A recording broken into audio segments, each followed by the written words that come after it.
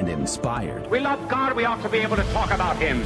Getting you started on your day. With the latest in breaking news and information. From the Vatican to the White House and everything in between. It's serious, it's fun, it's your Catholic Drive Time. And welcome to Catholic Drive Time. This is your host, Adrian Fonseca. Today is Tuesday, August 1st, 2023, the feast of Saint Alphonsus Maria de Liguori. He was born in Naples, Italy in 1696 into a noble family. His father was the head of the galleys.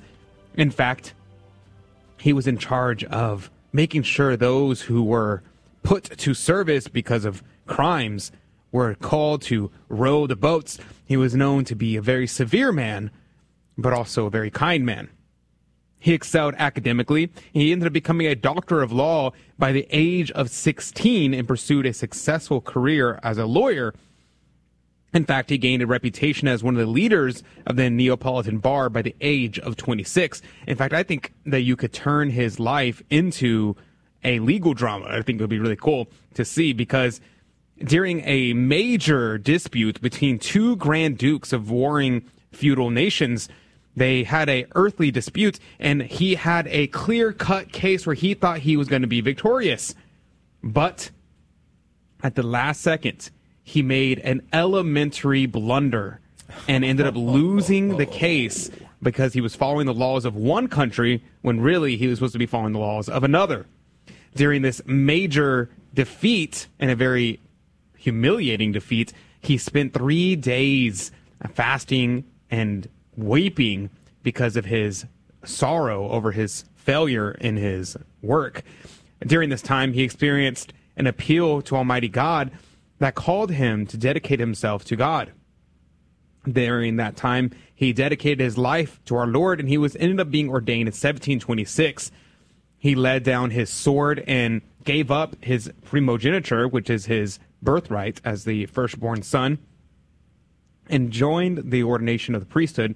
He ended up founding the Congregation of the Most Holy Redeemer, the Redemptorist Order, to continue his work of evangelizing and caring for the humble people. During his time, what he's most well known for today is the field of moral theology, drawing from his experience in confessing thousands of souls. And despite numerous offers, Alphonsus declined the opportunity to become an archbishop. He later accepted the bishopric because of an appeal directly from the Pope. Now, he died at the age of 90 in 1787, and while he was battling for almost over a decade of grave illness. St. Alphonsus Maria de Liguori, pray for us. Now, happy Tuesday to you. I apologize. I am currently still dealing with my wisdom teeth problems at the moment, and at the moment, it's been particularly difficult for some reason. What today, wisdom teeth? More difficult. Yeah, exactly. Particularly more difficult today than it was yesterday for some reason. And I'm having trouble speaking very well this morning. Oh, no. So your thanks and your gratitude for your patience with me this morning.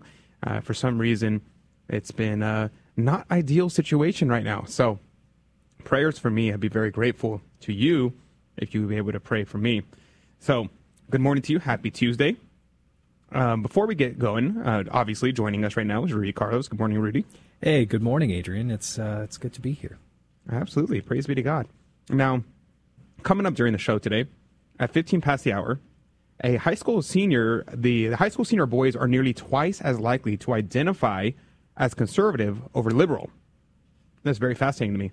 At 30 past the hour, the Counter-Revolution Revisited with Charles Coulomb, where he talked about that. He writes for the European Conservative. Well, many things, but that's what we're talking about today. In the next hour, Debbie Georgiani will be joining us, talking about the spirit world. And as always, we want to have, before we get going, we want to be praying for Emily Esserman and the entire Esserman family, and for their daughter, Sienna. We're going to pray, dedicating the month of August is dedicated to the Immaculate Heart of Mary. So during this month, we have the Feast of the Assumption, and there's actually several feast days this month dedicated to the Blessed Virgin. And so we are going to do the consecration prayer to the Immaculate Heart of Mary. It's a little long, So I may switch this prayer out with something else sometime throughout the week, if I find a shorter prayer that we can pray together. But it's a very beautiful prayer. This prayer was composed by St. Maximilian Kolbe himself. So a very beautiful thing. Let's begin in prayer. In the name of the Father, Son, and the Holy Ghost, amen. We offer up this for the salvation of souls, the liberty and exaltation of Holy Mother Church, for our friends, our family, our benefactors, and whatever it is you have going on, and that we survived today with my teeth problem. O Immaculata, Queen of heaven and earth, refuge of sinners, and our most loving mother, God has willed to entrust the entire order of mercy to you.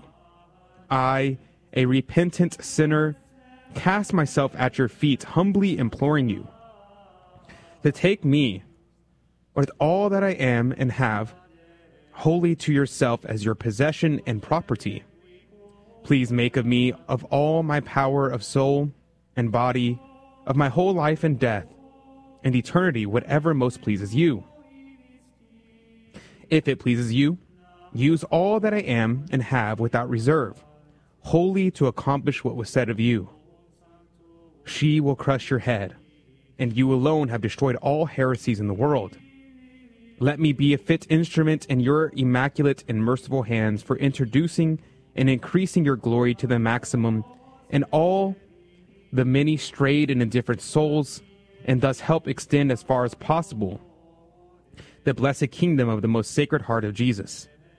For wherever you enter, you obtain the grace of conversion and growth in holiness, since it is through your hands that all graces come to us for the most sacred heart of Jesus. Allow me to praise you, O Sacred Virgin. Give me strength against your enemies. O Mary, conceived without sin, pray for us who have recourse to thee, and all those who do not have recourse to thee, especially the Freemasons. In the name of the Father, and the Son, and the Holy Ghost. Amen. And now your headline news with Rudy Carlos. Good morning. You're listening in Catholic Drive Time, keeping you informed and inspired. Here are your Tuesday headlines. This is from the Post Millennial. Devon Archer says Joe Biden was on more than 20 of Hunter Biden's business calls while VP under Obama. Archer testified that the reason Hunter Biden got the post with the Burisma Board of Directors was for, quote, the brand, unquote. He was paid $83,000 per month by the Ukrainian energy giant. Archer also stated that Burisma would have gone under if not for, quote, the brand, unquote. He also testified that Hunter Biden, along with the Burisma CEO Mykola Zlochevsky, called D.C. to get help from then VP Joe Biden regarding the Ukrainian prosecutor Viktor Shokin. Shokin was famously investigating Burisma on corruption charges when Joe Biden swooped in and demanded that he be fired, accusing him of corruption.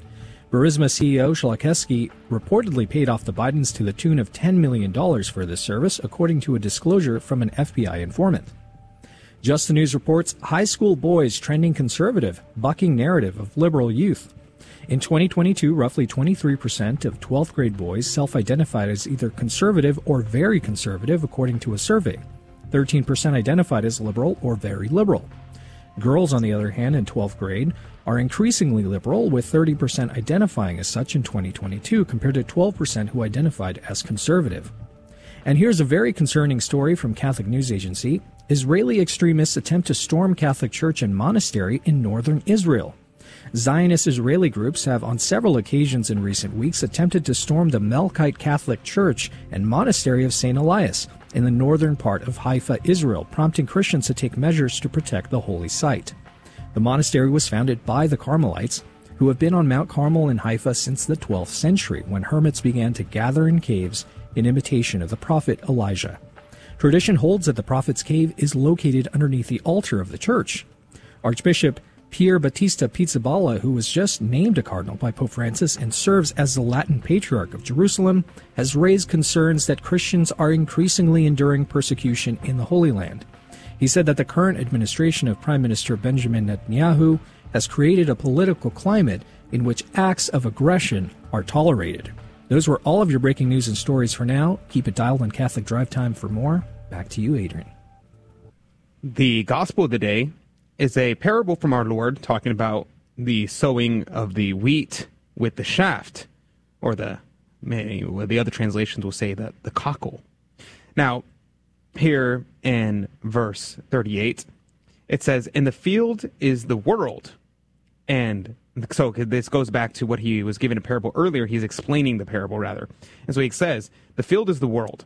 He notes that because the field is not the church. And the good seed of the children of the kingdom, the cockle of the children of the wicked ones. Why is this important that the field is the world and not the church? Well, this is important because you have to note that the wicked are not members of the church. They're dead members. They are not members of the church. Those who are heretics are not members of the church.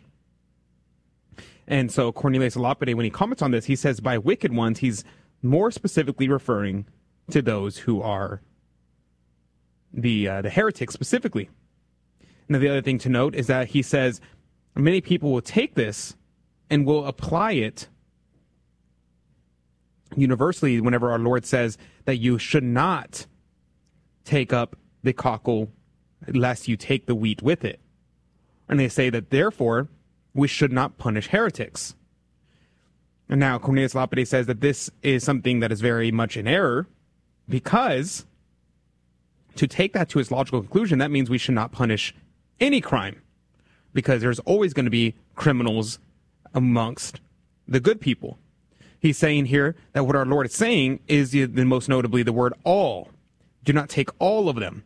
You can pick one cockle and take it and throw it into the fire, but if you try to take them all up at the same time, you're going to have to take up the wheat as well.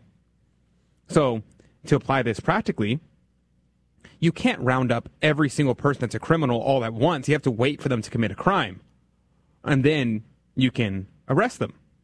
And the same thing here. You have to wait to see a particular instance of a situation before you can act.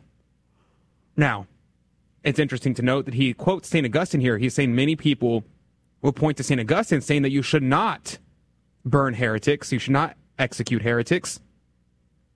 But Cornelius Lapide points out that this is actually an error here, because St. Augustine later on in his life repents, not just changes his mind, but he repents of his previous position and says that he was wrong. And that he says then affirms the position that he thinks that they should in fact execute heretics. He says this because if we're going to execute those who commit murder, how much more should we execute those who kill the soul? And so this is very important to keep in mind. Now, it says here in verse 40, even as cockle therefore is gathered up and burnt with fire, so shall it be at the end of the world. This goes to show us, those people who claim that there is no hell, that it's very clear. The cockle will be gathered up, and they will be burnt with fire. In verse 41, the Son of Man shall send his angels, and they shall gather out of his kingdom all scandals, and them that work iniquity. Notice here, he says, all scandals. He is calling those who commit these sins, especially of heresy, they're calling them scandals. You are a scandal. And God will gather you up, and all those who work iniquity, and they will be burnt in the furnace of fire. This is a grave warning, something that people need to know. And our Lord even says, he that have ears to hear, let him hear. So this is very important to keep in mind. Let us not be scandalous. Let us not be the workers of iniquity. And in fact, we have to keep in mind, it is a grave sin to give scandal. We must avoid the risk of giving scandal. This is a very real concern for those who work in Catholic media, because there's always a balance between giving scandal and reporting the news. What's the line? It's very, very delicate, something that we should definitely mull over, lest our eternal souls be lost. But we also have to keep in mind that it is a sin to receive a scandal. For those who receive scandal, who allow themselves to be scandalized by bad news, that too is a sin. So let's avoid giving scandal, and let's avoid receiving scandal. Now, we'll be right back. Did you hear that young teenage boys are actually trending more conservative? What about teenage girls? That's interesting. We'll be right back with more right after this.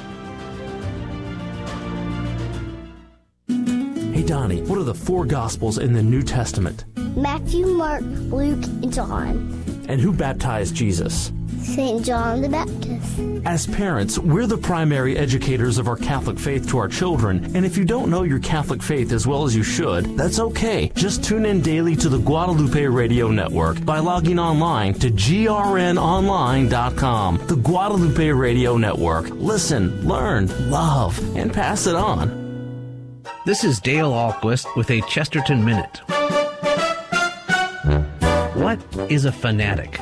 Well, have you ever heard someone defending animal rights as if they have completely forgotten about human rights? G.K. Chesterton says that is a perfect example of a fanatic. Someone with a sense of a particular truth that is too strong for his sense of the universal truth. He will invoke even cruelty to prevent cruelty to animals. Later, he may even invoke cruelty to animals to prevent cruelty to pit ponies. It is not merely that he has kept one thing and lost 1,000 things. He has lost the basis even of the one thing. For a man cannot long remain right without a reason. We must accept all the universal truths so that we don't go off balance with one particular truth. And where do we find the perfect balance of all universal truths? In the Catholic Church. Want more than a minute? Chesterton.org. And welcome back to Catholic Drive Time. This is your host, Adrian Fonseca. It's so good to be on with you today. Now, there's an interesting article out. And some may say this is good news, but it's kind of a two-sided coin. So, this article can come out here from Timcast News. High school senior boys nearly twice as likely to identify as conservative over liberal. I have to apologize. I just got my wisdom teeth removed on Friday, and I'm having a little bit of an issue right now with that area where I had surgery. So bear with me as I stumble my way through this. Now, the University of Michigan survey found that while boys are trending to the right, girls are trending to the left, with only 12% identifying as conservative. That's very concerning. In annual surveys over the last 3 years, roughly 1/4 of high school seniors self-identified as conservative or very conservative on the Monitoring of the Future survey, a scholarly endeavor that dates to the 1970s. Only 13% of boys identified as liberal or very liberal in those years. Now, this is interesting because this goes back to a very fundamental difference between men and women, between boys and girls. Men in general, and I say in general, because people immediately would be like, well, I'm not. In general, men tend to vote more conservative, and women tend to vote more liberal. In fact, in a recent study, they found out that if women had not voted in the last 20 years, the left would not have won a single election. It's that stark of a difference between men and women. Now, you may be saying, well, that's not me. Well, statistically, it's most women. It may not be you in particular, but it is most women. It's interesting to note. And you think about why that might be. And I think the reason why that might be is two main reasons. One is the push of feminist ideology, as being saying that if you are a woman, you have to be a feminist. Or if you are not a feminist, then you are anti-woman and you're a self-hater. And this idea gets pushed on women. And so they say, well, the left are the only ones who claim to be feminist, and so I vote to the left. This is a great problem because feminism is evil. In fact, a great book just came out by, what's her name? The one who wrote The Anti-Mary Exposed, Carrie Gress. She just wrote another book recently on what is a woman, basically. That's the question that she answers in the book. And she actually goes after first-wave feminism, which I thought was awesome because her book, The Anti-Mary Exposed, went after third-wave feminism, and kind of touched on second-wave feminism, but she didn't want to touch first-wave feminism. But it seems like she finally got up the courage to go after first-wave feminism because nobody wanted to do that. Because everybody's like, well, you know, at least, the very least, the first-wave feminists were not bad. It's all bad. If the conclusions come from the premises must be bad if it leads to the conclusion of where feminism brought us today.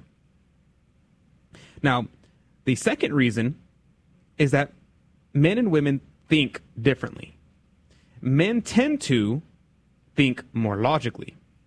They think logically and they're more cold and calculating.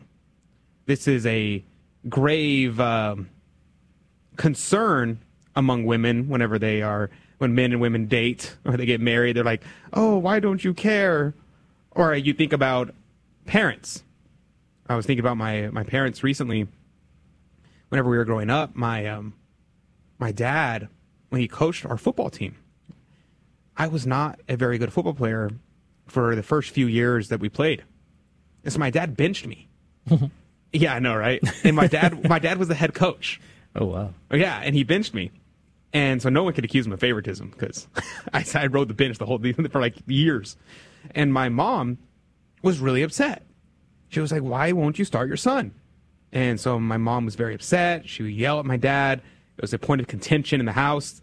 And and I understood that. I was on my mom's side. I was like, yeah, I want to play.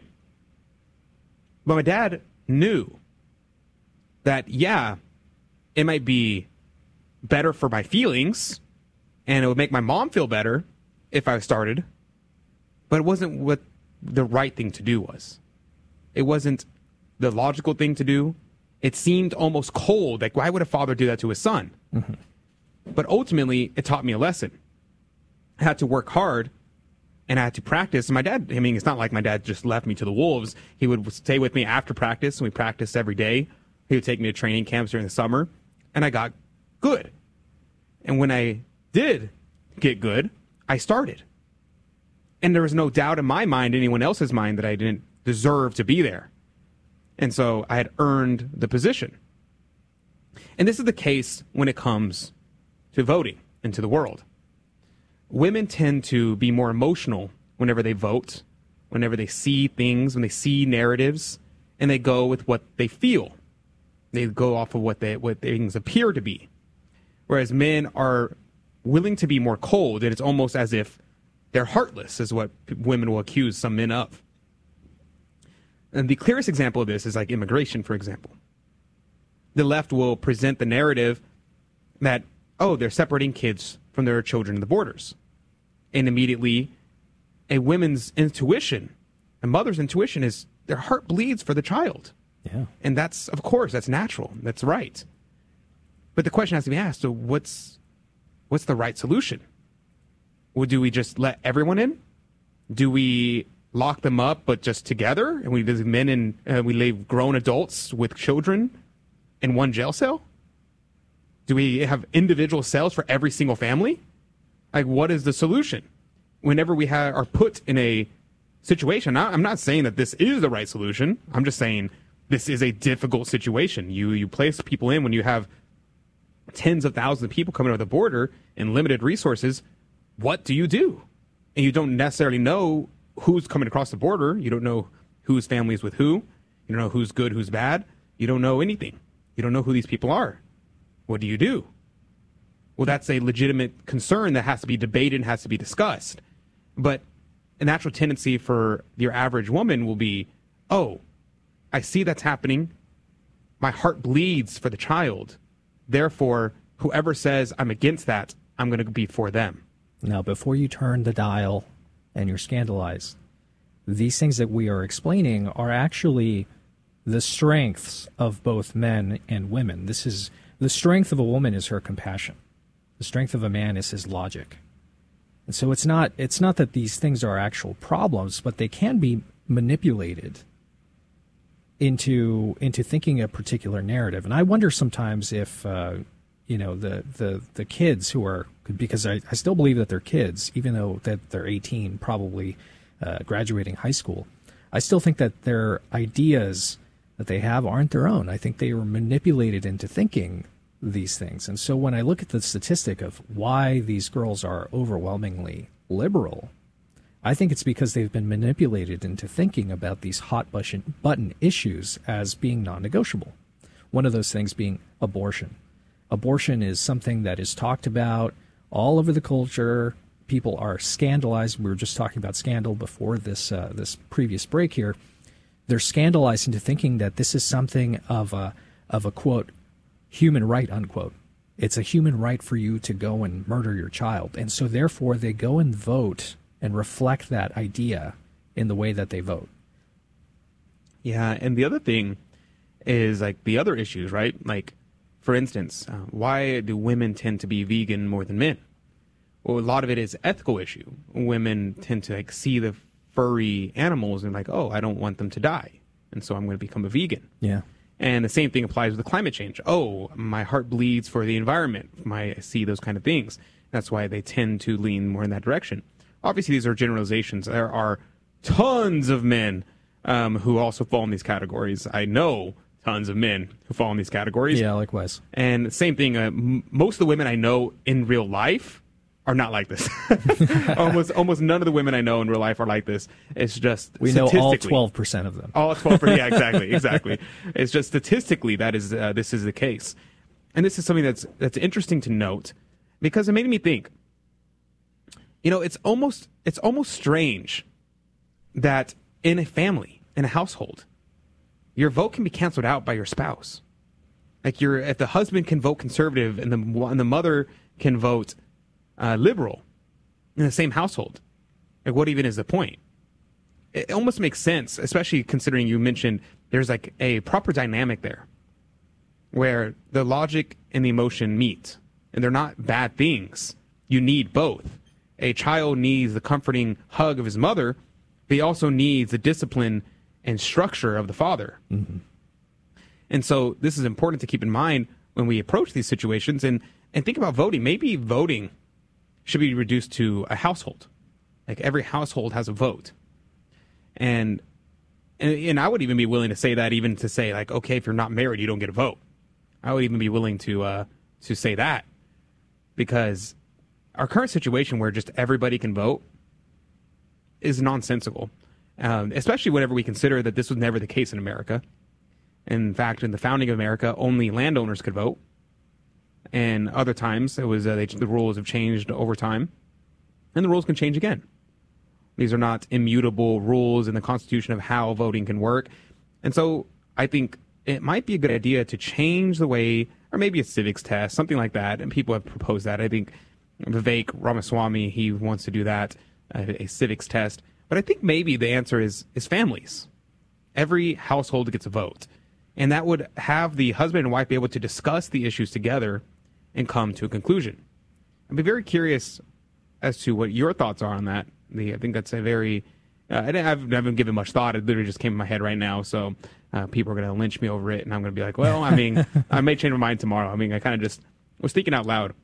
Yeah, but if you'd like to let us know, you can always comment on our live broadcasts on YouTube, any social media platform that you prefer. You might be listening to us now on the radio, but you get to work and you can continue listening and comment on YouTube, Facebook, Rumble. You can comment on all of those different platforms that we stream to. You can check out grnonline.com/CDT to find all of those different platforms that we stream to. Amen. Amen. Definitely do that. And we'd love to have you there, and we'd love to interact with you there. And we're about to go to a break. And when we do, we're going to come back with our friend Charles Colomb. We're going to be talking about the counter-revolution. He wrote an article for the European Conservative, The Counter-Revolution Revisited. And I would consider myself a counter-revolutionary, and I would also consider myself fairly well acquainted with the counter-revolution ideas. And so I'd be very curious about Charles's idea of revisiting the counter-revolution. I read his article. I found it very fascinating. So we're going to talk about that coming up after the break. Have you even heard the term counter-revolution? What does it mean? We're going to get to that and much more coming up in Catholic Drive Time. God bless you. God love you. We'll be right back right after this.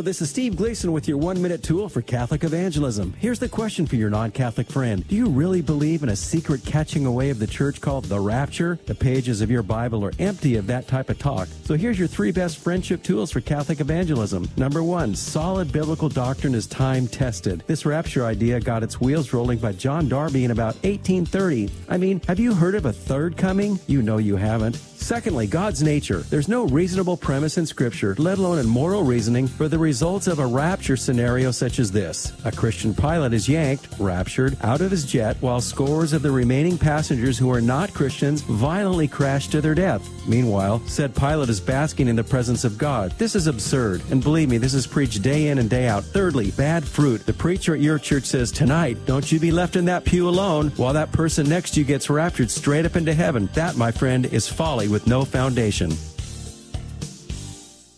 I don't know why I turned on my radio, because I've kept my radio off for years. And once I turned it on, I was absolutely hooked. I love the shows with a Catholic apologist. I love the shows with the sort of day-to-day psychologist, Greg and Lisa Popchak. I love hearing not just of other people's problems who call in, but I love getting the Catholic take on how to deal with day-to-day reality. The Guadalupe Radio Network, radio for your soul.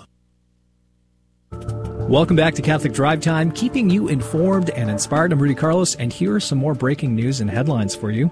This one is from One American News. First U.S. nuclear reactor in decades enters commercial operation in Georgia. The completion of the 2 reactors was slated for 2016 and 2017, but a myriad of problems kept the southern state from reaching its goal. It was completed at double its original cost estimation and is outputting its full capacity of 1,100 megawatts of electricity. Unit 3 is expected to be able to power around 500,000 homes and businesses.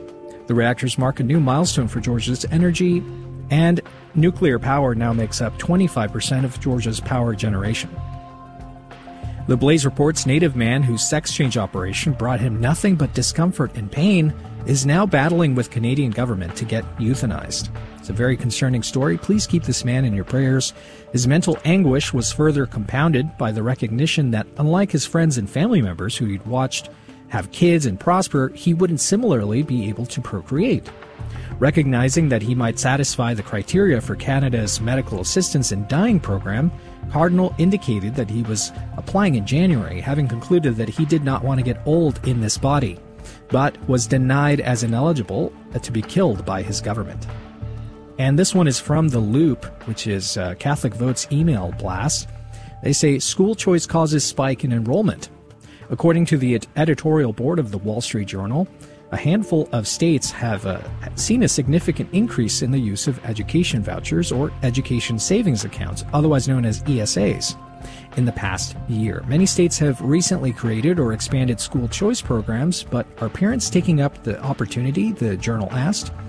In its early days, but data from several states could encourage lawmakers that robust offerings are in demand. So that's a little bit of a major win there for homeschoolers. Those were all of your headlines this morning. May God bless all of your holy efforts today. Wow, Rudy. That, not that last story, but the story before that, absolutely cursed.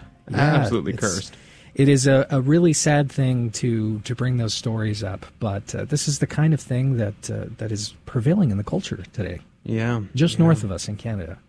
And you know, what happens to Canada can come down here. Yeah, not too far away. Yeah. I think this the whole euthanasia thing, it's a big deal because then the state has all the incentive in the world to kill you. But, you know, it's interesting. I wonder why they wouldn't kill this guy. Right. Because they kill homeless people. Yeah. I've heard many stories where homeless people will say, well, I'm just tired of being homeless. And the state will approve their death. But the guy who is, I'm not saying that this guy should kill himself. I disagree completely, but it's just trying to understand their logic. This guy who's genuinely in anguish and his life is irrevocably damaged, is ruined. Like, it never will be fixed. He'll never be able to get out of it. He gets not approved for suicide. Obviously, I don't think he should be suicided. No, I don't think so. But I don't understand the logic. I don't understand why the one would not and the other would. It's very, very strange. Yeah, and just recently we had another story, this one coming out of England, that reported that this man who was in hospice with his wife, he smothered her, was released from jail. Really? And you wonder about this. Is this really compassionate to take somebody's life? I mean, in those last moments of your life when you can suffer for the glory of God, for the salvation of souls, these people don't know this because we're not a Christian culture anymore. Yeah, for sure. Yeah, very, very concerning situation. There's a saying, I forget how it goes. I think it's something along the lines, I think this comes from, I believe, Fulton Sheen. He says, mercy to the guilty is injustice to the innocent. And I think that's exactly right. Obviously, there is a place for mercy, but many times whenever we just release somebody from jail out of this false sense of mercy, all we're doing is putting innocent people in danger. And I think mercy has to be predicated on the fact that someone is repentant. If someone's repentant, then there is the opportunity for mercy. Not the obligation of mercy, but the opportunity for mercy. Because someone still deserves their just rewards, and their just rewards may be punishment. And so if someone commits a crime, if they are genuinely guilty, then I guess they should be punished for that crime. But it is up to the state or whoever is in charge to give mercy, kind of like a parent with a child. If the child does something wrong, it's the parent's freedom to decide whether or not they want to punish the child or to give mercy to the child. And giving mercy is only acceptable in those situations if the child is repentant. Otherwise, you're just teaching the child a bad lesson. So I think that's something to keep in mind whenever we see stories like that, especially with the no bail release that just came through in L.A. Yikes. Ooh-wee. Would not want to be there. But joining us right now is Charles Colomb. Relative to our conversation, he has his accolades. I could just spend the rest of the hour just talking about that. But we're going to relative to our conversation, he writes for the European Conservative, namely this article, The Counter-Revolution Revisited. Good morning to you, Charles Colomb. Good morning. Good morning. But what was this latest thing in Los Angeles, city of my heart and dreams, and all that? Well, they had recently, about a month or so ago, they put out a new law, which I think used to be present in San Francisco, where they said basically that if you commit a crime, they're not going to make you post bail to be able to leave on bail. You don't actually have to post bail. So people are just being arrested and then let go. Very, very concerning situation. Well, I think it might be time to go home. Oh, sorry, that came out wrong. I didn't mean that the way it sounded. There you go, folks. There you go. Well, speaking of time to get some real DUI time in. That's all I can say. Well, speaking of the decadent culture and this constant revolution we're seeing in our nation, you wrote this article, The Counter-Revolution Revisited. I thought it was very interesting. Personally, I'm a huge devotee to Professor Plinio, and I love Revolution, Counter-Revolution. I've read it a couple times, and I find it to be very, very wonderful. So I thought it was very interesting that you were writing this article, Counter-Revolution Revisited. And so I'm curious to know your thoughts on the idea of revisiting the counter-revolution. First, let's start with what is the counter-revolution? That's a very good question. And the article was actually spurred by two books. One I had read earlier called The Counter-Revolution by Thomas Molnar. I read that in college. And I read Dr. Plinio's book roughly around the same time. But I know I read Molnar's first. And basically, the counter-revolution is just what it sounds like. That you've got a revolution of some kind, and obviously not everybody is on board, and they resist, depending on what the revolution's in. You know, it's a revolution in the garden club. There's some people who like their petunias, thank you very much, and no, we're not changing. That's a very basic human reaction to someone presenting them with everything being different now. But specifically and politically, it first became a concept in the wake of the French Revolution. although you could make the argument, and I think you'd be right, that the Cavaliers in the English Civil Wars and the Jacobites who followed them were actually counter-revolutionaries, although the term had not yet been invented. Yeah, that makes sense. I think it's interesting. The Thomas Molnar, I actually am not familiar with, and I saw him. You mostly seem to have cited Thomas Molnar in your article here. What was his idea? Because Professor Plinio, when he articulated the counter-revolution, he very specifically was referring to a resurrection of Christian civilization. And so what does Molnar think whenever he says counter-revolution? Well, he uses the great revolutions of our time. And bear in mind, he's writing, I think, in the early 60s, when revolution in those days primarily meant communism. But the French Revolution was obviously behind it. Dr. Plinio's contribution, although it's not original to him, but he certainly popularized the idea, is that really the waves of revolution begin not in 1789, but 1517. But at any rate, his concept of the counter-revolution was, how do I put it, that it wasn't simply negative, and that in pursuit of opposing the French Revolution, opposing the revolutions of 1848, opposing 1917 in Russia, obviously people had to come up with reasons to justify what they were doing. And he also linked them in a way that had never been done before. In other words, it's easy to just say, well, anybody's a counter-revolutionary who doesn't like, the push this way or that. But he said, well, no, actually, there was something more to it. Christianity being a big piece of it, Christian civilization. But he also did something, and this was very unique to Molnar.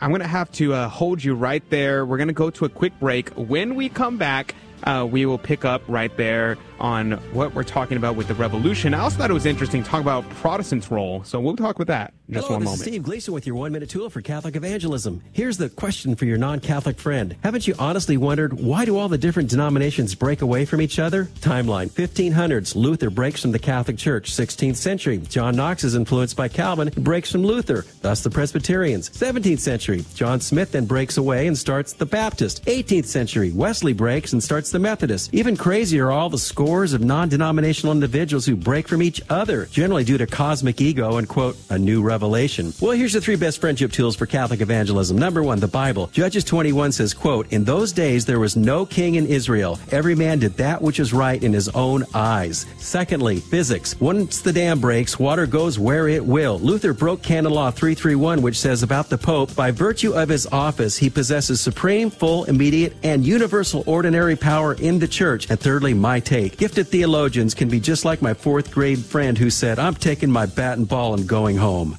Hey, Donnie, who was the first pope to whom Jesus said, you are the rock upon which I will build my church? St. Peter. And who is the current pope? Pope Francis. As parents, we're the primary educators of our Catholic faith to our children. And if you don't know your Catholic faith as well as you should, that's okay. Just tune in daily to the Guadalupe Radio Network by logging online to grnonline.com. The Guadalupe Radio Network. Listen, learn, love, and pass it on. Welcome back to the Catholic Drive Time Show.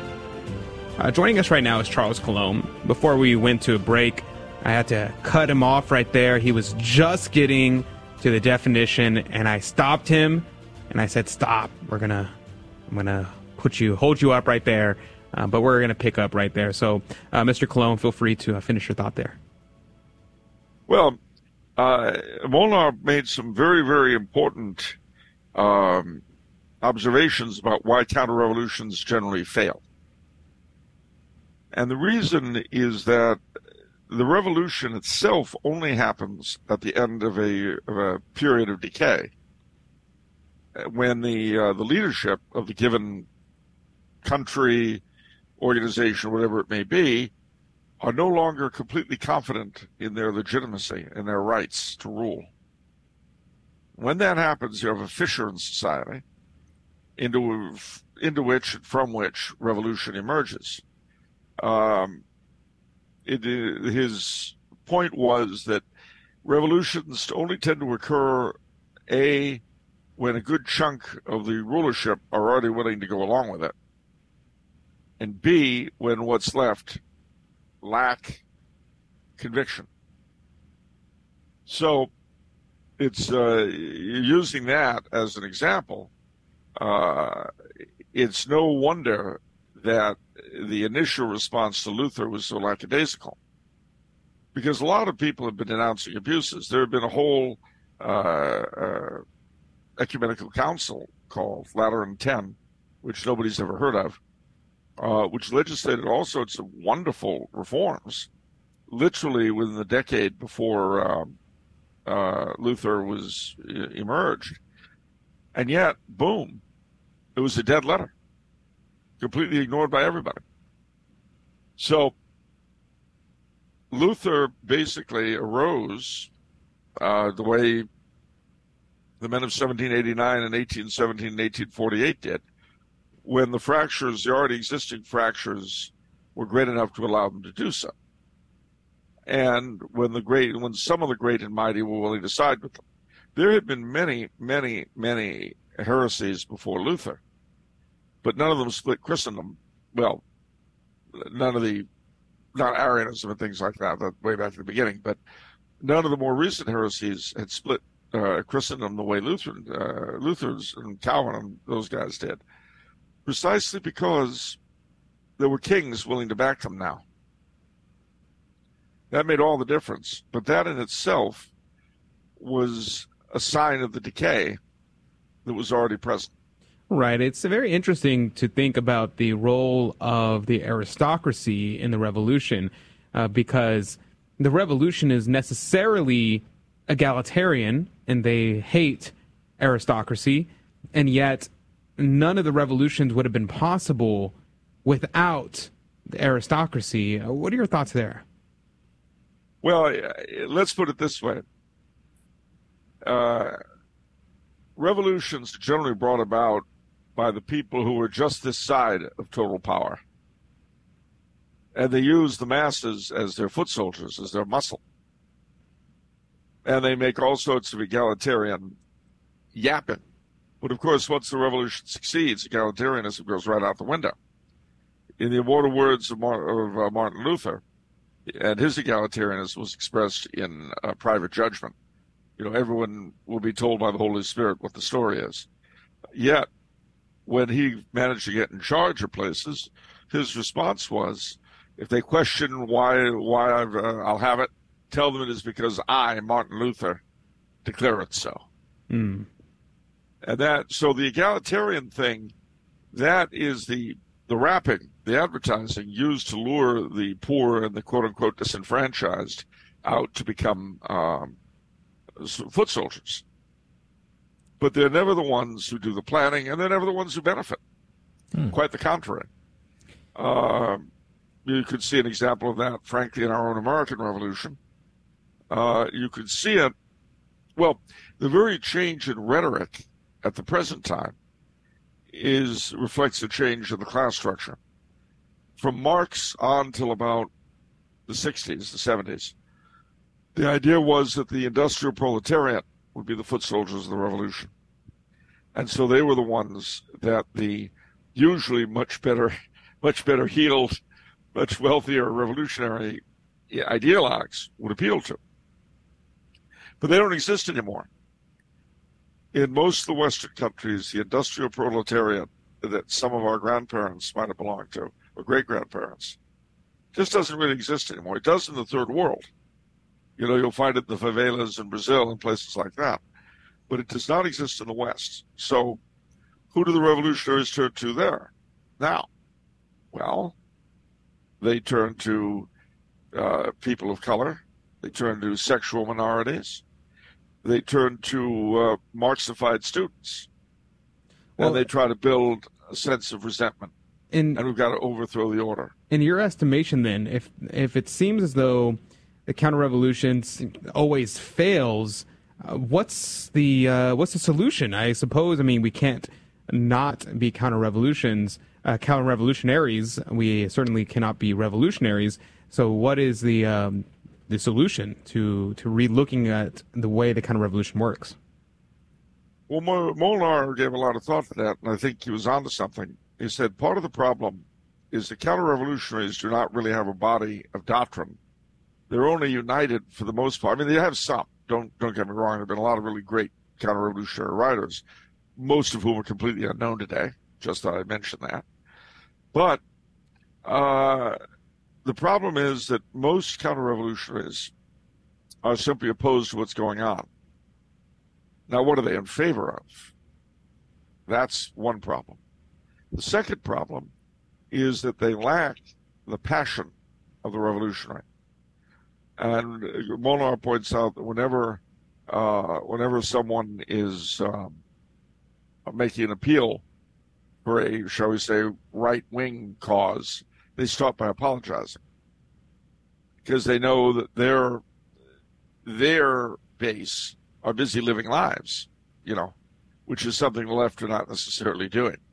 They're worrying about the kids, they're worrying about their job, they've got a busy time, so they start apologizing.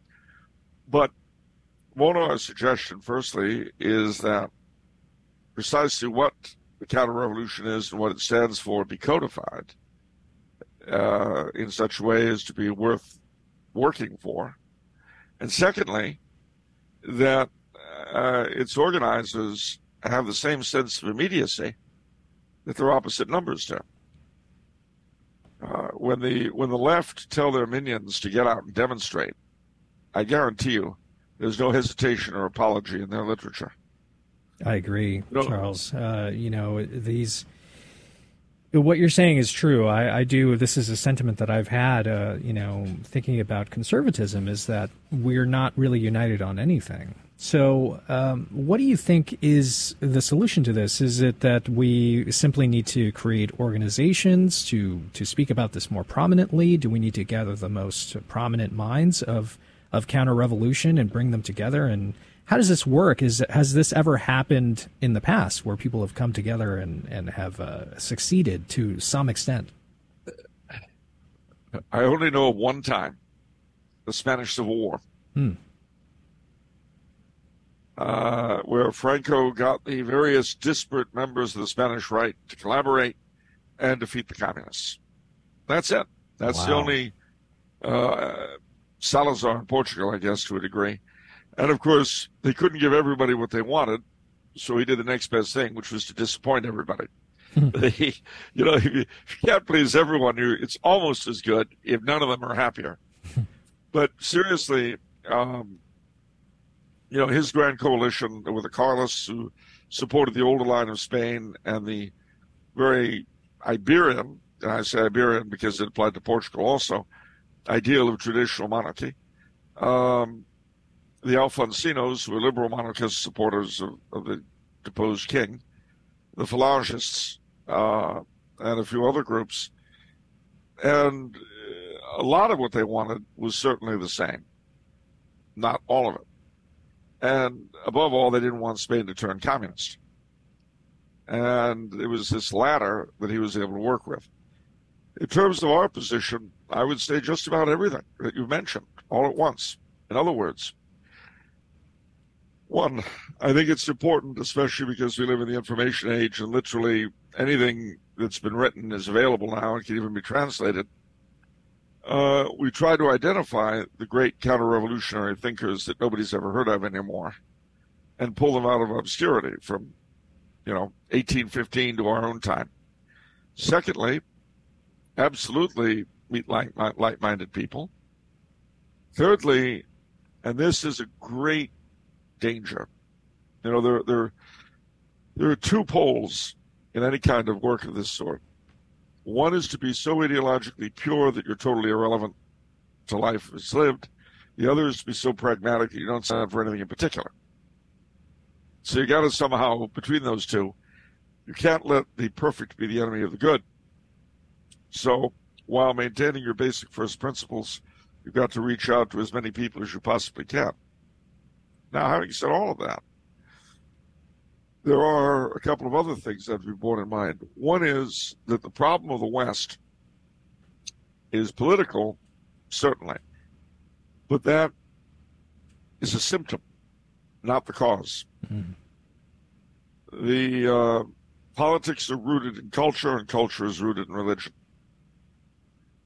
And just as the classical civilization of Greece and Rome and their barbaric conquerors' cultures were all Christianized and produced what we're still living off of today, so too, if as and when a people become really and truly Catholic, then their institutions, their culture will organically change.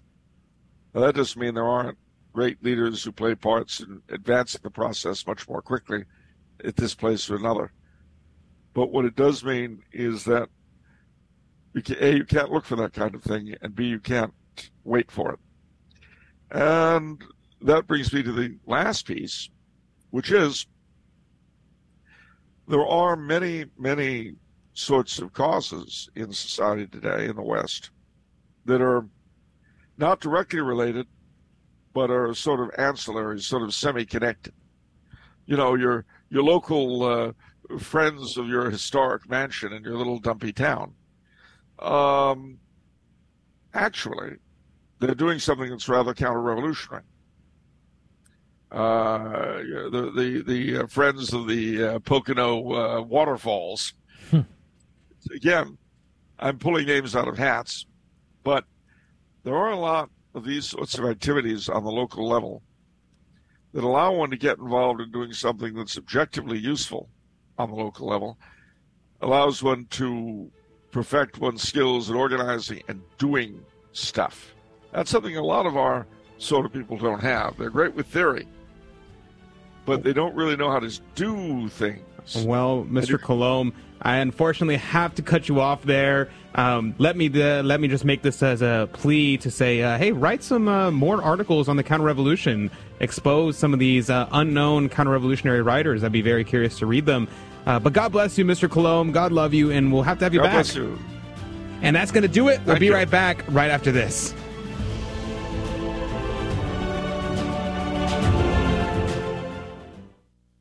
We all know children have a natural innocence and a sense of wonder. Yet our world is full of distractions that can pull families in the wrong direction. But with the help of God and a church family, your children can grow in the security of faith, hope, and love. Weekly Mass provides that critical faith foundation needed in life. So if your family hasn't been to Mass in a while, we'd like to invite you home. Discover more at CatholicsComeHome.org.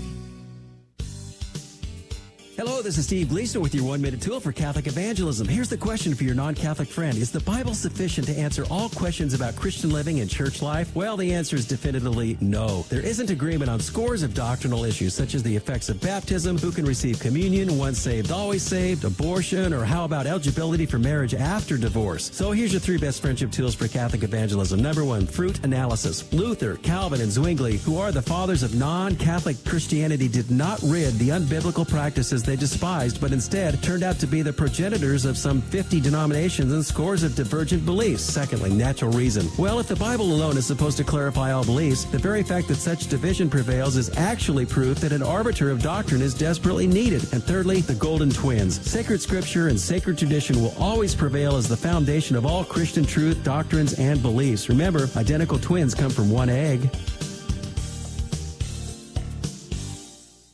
I actually was gone from the Catholic Church for 35 years. I want to get to heaven.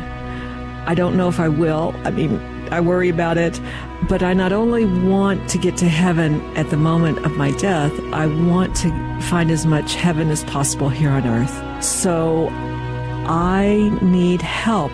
I don't know why I turned on my radio, because I've kept my radio off for years. And once I turned it on, I was absolutely hooked. The Guadalupe Radio Network, radio for your soul.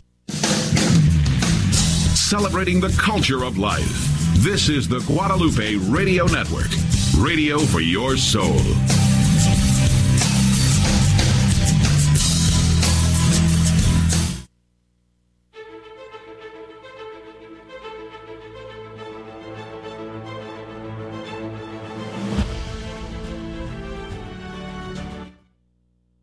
Hi, I'm Leon Fontana from St. Elizabeth Ann Seton.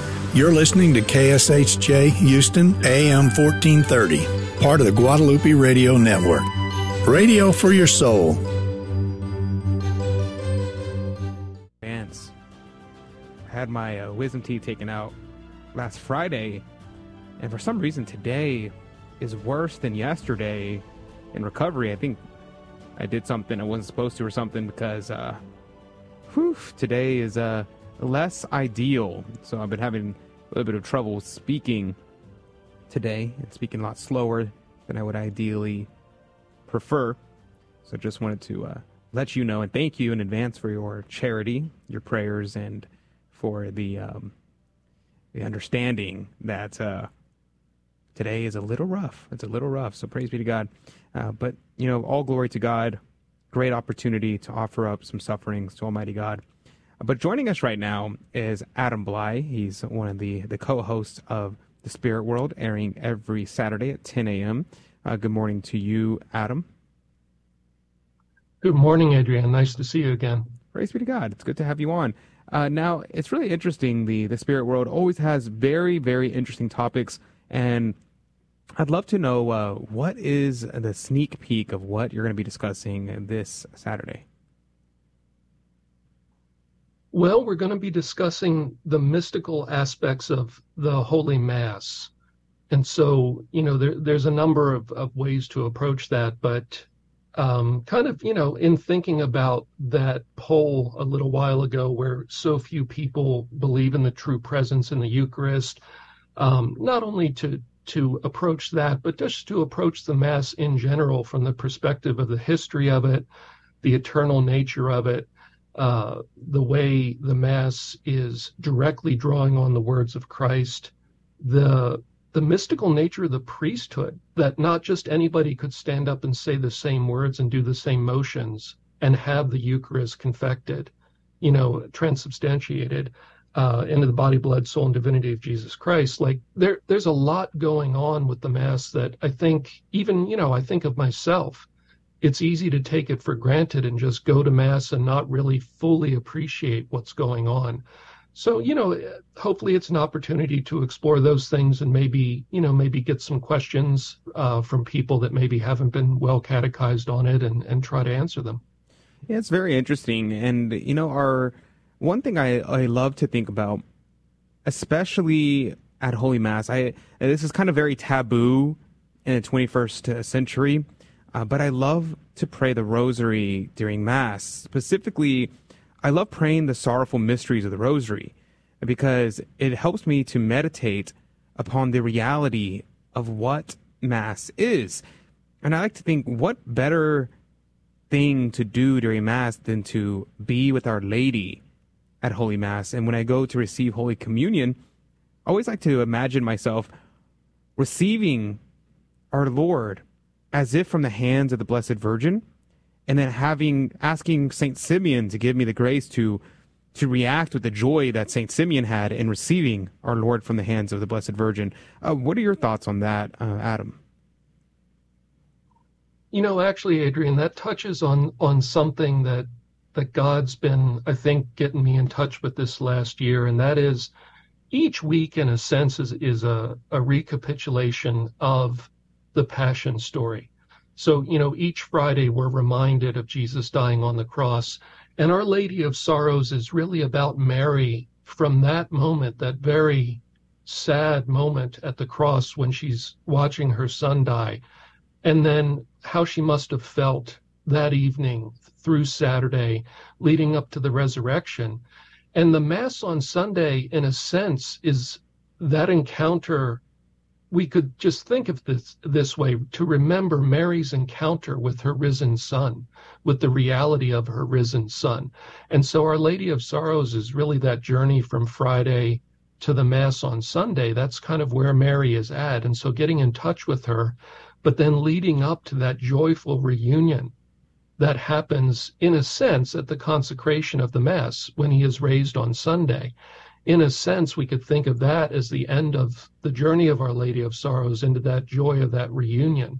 And so, yeah, I basically really kind of agree with you in the sense that I think there's a beautiful way to get in touch with Mary, both in that sadness and appreciating the loss that she experienced. But then the joy of the resurrection. And it's another way to get in touch with the joy of the Mass in terms of that weekly cycle of the Passion of Jesus. And, that kind of makes me think. I read maybe 2 years ago, the Hidden Treasure of the Mass by Saint, that is now driving me, Leonard of Port Maurice, St. Leonard of Port Maurice, the Hidden Treasure of the Mass. And one thing that kind of stood out to me is something that we don't really do anymore, is he has this kind of meditation that he encourages people to make throughout the Mass. So instead of focusing in, like he says, you can get a missal and you can follow along the Mass if you would like, but he offers another alternative for people, saying these short little prayers at different parts of the Mass. And I think that's very interesting, these little devotional books that kind of guided you through how to pray throughout the Mass has kind of fallen by the wayside. What do you think about those little kind of devotionals? Or are you familiar with those? I'm not familiar with those, Adrian. I wonder, I kind of assume that was from the days of the Latin Mass being the most common form of the Mass. And so I would think some people wouldn't necessarily know, unless they had memorized the translation, exactly what was going on in the Mass at any given moment.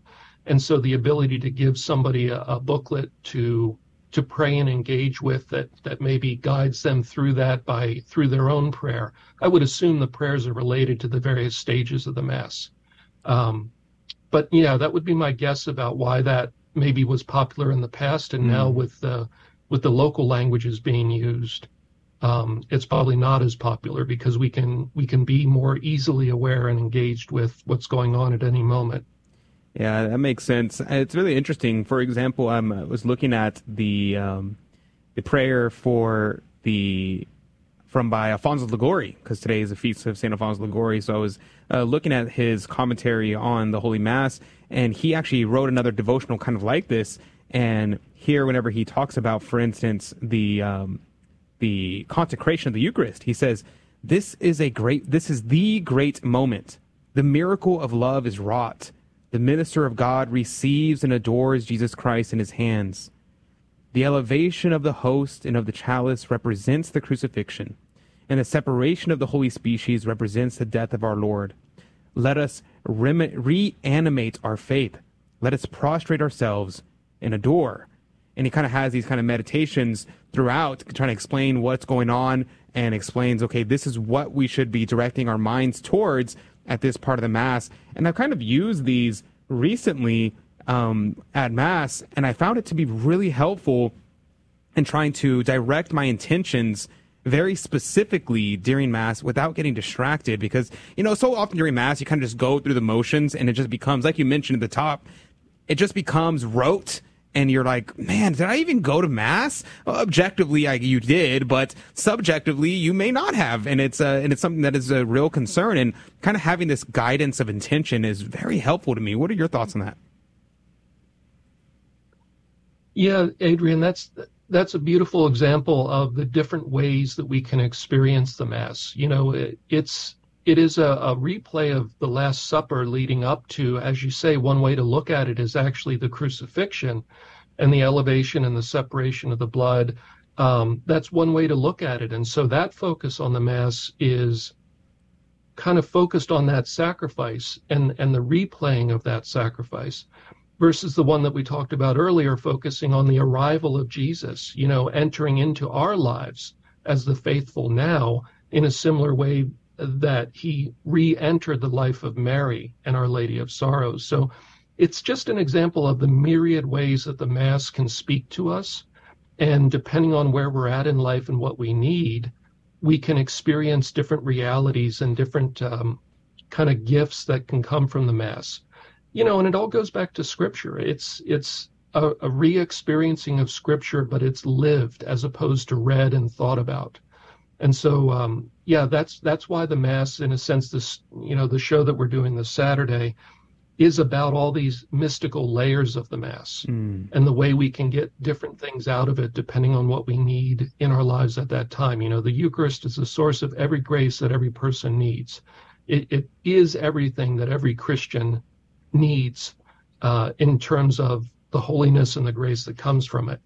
You know, and so Jesus is there for us in whatever our needs are and however we need to relate to him at that particular Mass. So yeah, it's kind of like a rabbit hole that you go down and you realize there's no end to it with the different saints. There's different experiences and reflections and ways to engage with the Mass, and it never ends. It's beautiful. I agree completely. I think there's this tendency to try to say there is only one right way to attend Mass, and that's the colloquial understanding of active participation, that you have to be saying the words, you have to be singing the songs, and if you're not, then you're not actively participating in the Mass.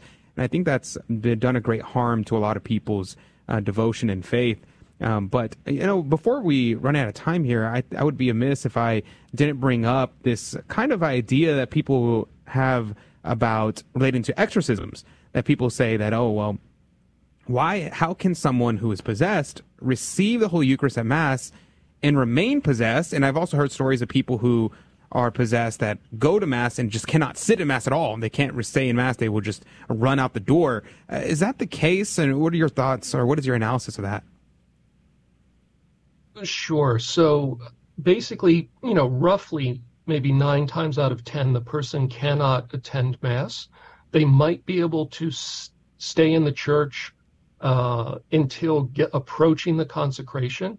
That might be as far as they can get. Almost always, when the consecration is about to happen, they're under so much distress that they will flee the church. They'll get out of there. Now, maybe 1 out of 10 cases, very rare cases, where the person, receives the grace to be able to do it, they will be able to stay in control and go up and receive communion. So it does happen, but the vast majority of the time, the person either can't stay even for the beginning of Mass, or they're very uncomfortable, and then when the consecration is coming, they flee. And then the very rare case, the person just receives the grace to receive communion. So, you know, it comes down to, Adrian, we have to be careful about saying there's absolute rules when it comes to possession and exorcism and all this, because, yes, there's the rules of the church, and Jesus enforces those. But when it comes to other questions like this, like, well, can you receive communion? It's not really our place to tell Jesus what he can and can't do.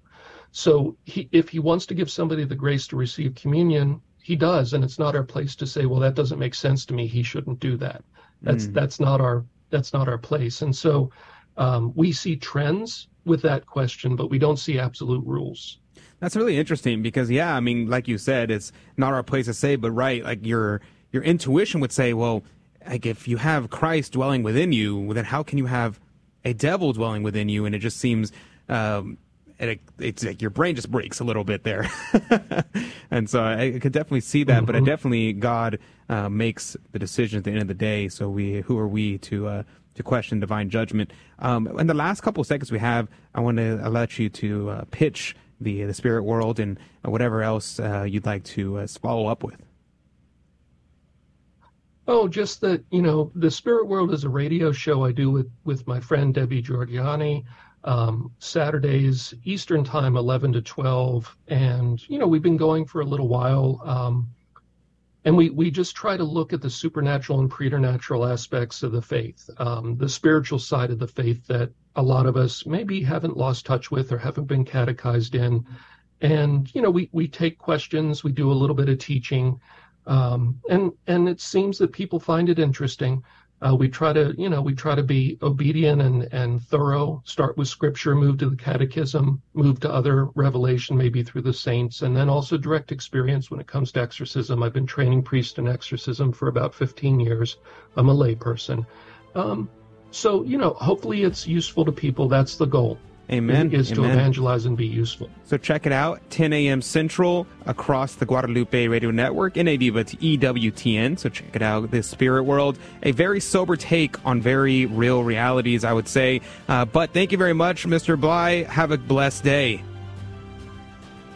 And that's going to do it. We're going to go into our Fear and Trembling game show. If you can join us, you can call now, 877-757-9424, 877-757-9424. We'll be right back. Hello, this is Steve Gleason with your 1-minute tool for Catholic evangelism. Here's the question for your non-Catholic friend. In your view, was the Virgin Mary simply an obedient woman who willingly gave biological and maternal matter to Jesus and therefore has been given undue adoration? So here's your 3 best friendship tools for Catholic evangelism. Number 1, the Bible. The Virgin Mary is in the first book of the Bible, the last book of the Bible, all through the Gospels, and close to 15 other typologies throughout Scripture. Secondly, the Ark of the Covenant. It was the most revered object in the history of the children of Israel. That ark carried the presence of God. Well, goodness, the Virgin Mary did not just carry the presence of God, she carried God himself. Thirdly, something to think on. If God is a father, he is, and we are known as his children, we are, and the body of Christ are called brothers and sisters, they are, wouldn't God provide a mother for his church? He did. So here's an idea. Ask a wartime veteran who soldiers cry out for in a moment of fear. That's right, their mother. Mother Mary, pray for us. Ever feel like life's just too much? Maybe it's time for a change. God offers us relief and hope. So if you're feeling like you need more peace today, begin at CatholicsComeHome.com.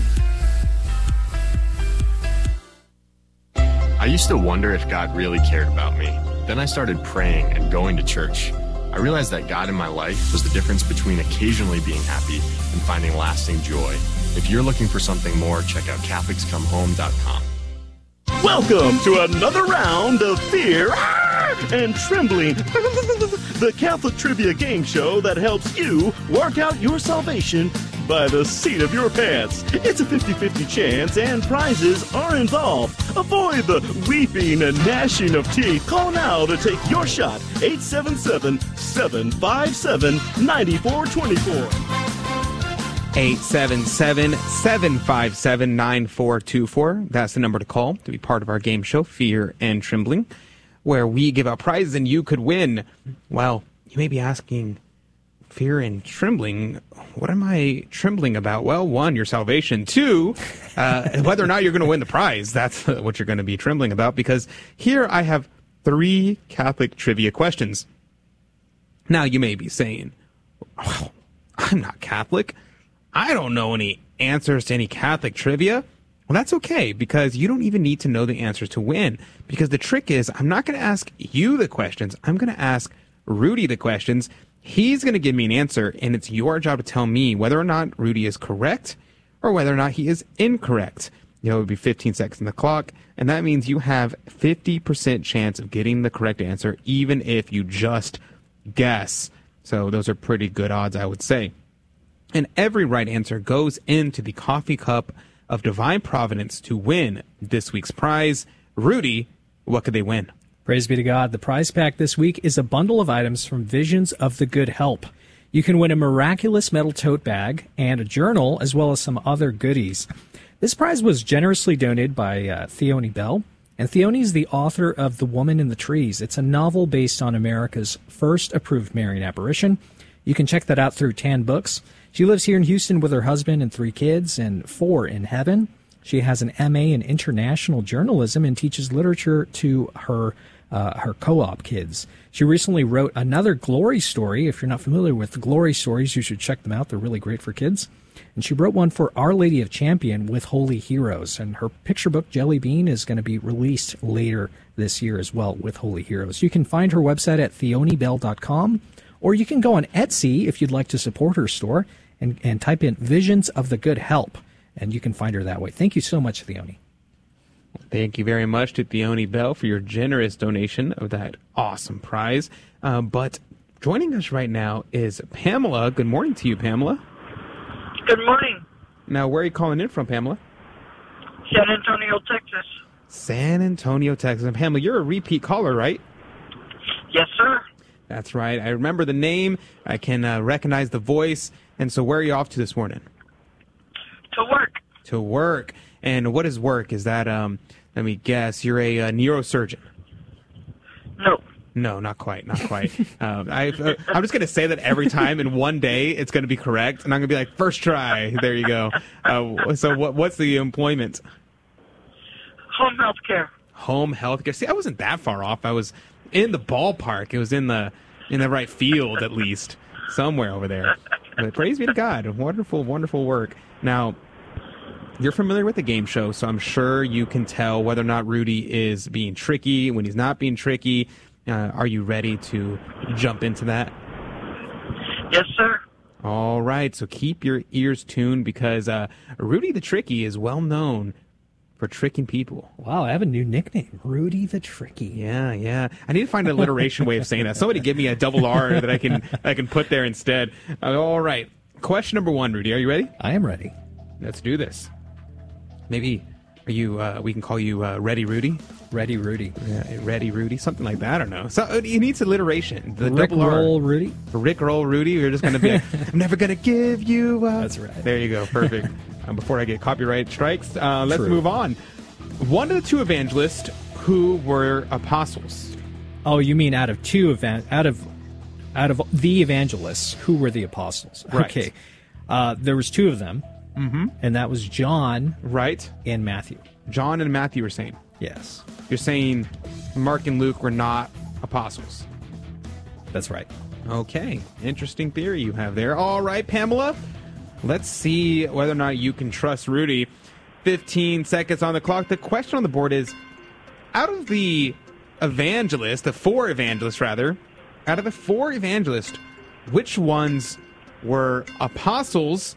Well, Rudy seems to think it's John and Matthew. He says, Mark and Luke, they weren't even apostles, for crying out loud. What say you, Pamela? Is he right or is he wrong?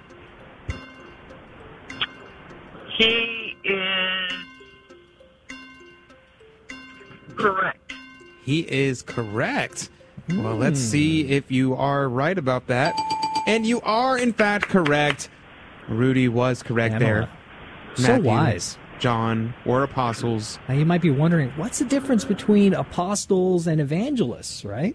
Well, evangelists, they make converts, right? While apostles create disciples. Interesting. Huh.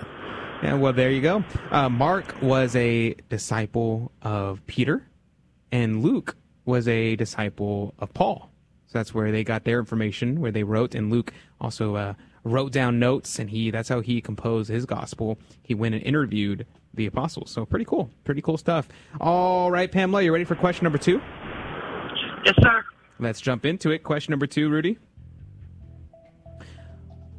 What does the word, here you might say it, Yeshua? Yahweh. You might say Jesus. Jesus. Or you might say Jesus. What does that word mean in Hebrew? What does that mean in Hebrew? You might be asking me because I'm an expert in Hebrew. Right, yes. Actually, my 3rd language. I did know that. English, Spanish, and Hebrew. Mm. It means bless his holy name. Bless his holy name is what you're saying. Mm-hmm. All right, Pamela. 15 seconds on the clock. The question on the board is, what does the word Jesus mean in Hebrew? Rudy seems to think it's bless his holy name. What say you, Pamela, from San Antonio, Texas? True. You're going to go with true. Are you sure you want to go with true? Yes. All right.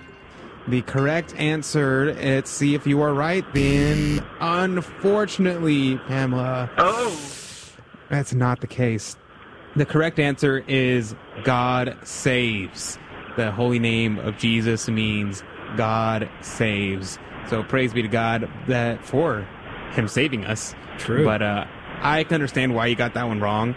Rudy the Tricky was, in fact, being tricky. But don't worry, you're in 1 for 1. I'm sure we're going to get you in for 2. That's still a great odds of winning the prize this week. Are you ready for question number 3? Yes. All right, I got to tell you, this one could, in fact, be the trickiest question we've ever had in the history of Catholic Drive Time. I'm just saying. All right, Rudy. You may know this order. Here's a hint. They were really popular in Galveston, Texas. Mm-hmm. And they were wiped out in Galveston by the Great Flood. Yeah, they ran an orphanage here in Galveston. and they no longer are here because the Great Flood killed them all. Sad day. So, the question on the board for you is, which order was founded by Saint Angela? Yes, which order? Let me think about that for a second, because there's so many different orders, but what's coming to mind is one of the most unique sort of habits. I think this is the one that most Hollywood films gravitate towards. They pick out from this one, and that's from the Ursuline nuns. Oh, the Ursulines, or otherwise known as the Ursulines? That's right. All right. All right. Well, we're going to find out if you are correct, and if maybe Pamela knows her Galveston history. 15 seconds on the clock, Pamela. The question on the board, and a bonus hint for that question: which order was founded by Saint Angela Merici and happened to be the order in Galveston, Texas, that was wiped out by the Great Flood in Galveston? What say you, Pamela from San Antonio, Texas? Is Rudy right, or is he wrong? He says it's the Ursuline sisters. I'm going to say he's wrong. Are you sure you're going to go with wrong? I'm going to say true. She's gonna say true. She's gonna say true. All right, let's see if that is correct. And the answer is correct. Way to go, Pamela. Could not trick you, Pamela. Despite Rudy's efforts. You are wise. You are wise to change your answer there. I'm sorry for trying to trick you. Despite Rudy's machinations, could not be tricked. I should be a politician. You should be a politician. You are really good at it. I've noticed that.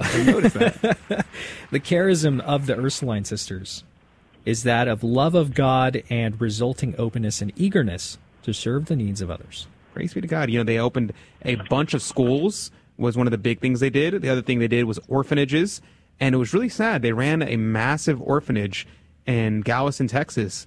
And when during the Great Flood, they sang the song "Our Lady of the Seas" as the floods were rising. And unfortunately, all the sisters were killed in the flood. And I believe only 2 or 3 of the orphans survived. A very sad, tragic situation in Galveston. It's the main reason why Houston exists is because everyone fled Galveston into Houston. And then no one wanted to set up in Galveston out of fear of another flood like that. So, crazy situation. Fun facts for the day. There you go. Texas history. Texas history. You're welcome. All right, Pamela, God bless you. You got 2 out of 3. That's pretty good odds, I would say. How do you feel? I feel okay. That's good. That's good. Praise be to God. Next time, I'm sure it'll be a 3-fer, but 2 out of 3 is pretty good. But make sure you stay on the line. We're going to make sure we get your contact information so we can contact you on Friday should we draw your name out. Okay. All right, let me put you on hold. Don't go anywhere. And that's going to do it for the first hour, or the second hour, for the radio side. There you go. I'm all sorts of confused today. I am dealing with some issues, let's just say, and I got to get that reconciled, so hopefully today. But if you can join us in the after show, maybe I'll tell you a little bit about it. Maybe I won't. It's kind of gross. So if you want to join us in the after show, we'll chat with you some there, whatever you want to talk about. Leave a comment down below. Facebook, Rumble, YouTube, Odyssey, Twitter. Leave a comment. We'd love to interact with you directly. If not, we'll see you back here, 6 a.m. Central, 7 Eastern, across the Guadalupe Radio Network and Catholic Spirit Radio. God bless you. God love you. And we'll see you very soon.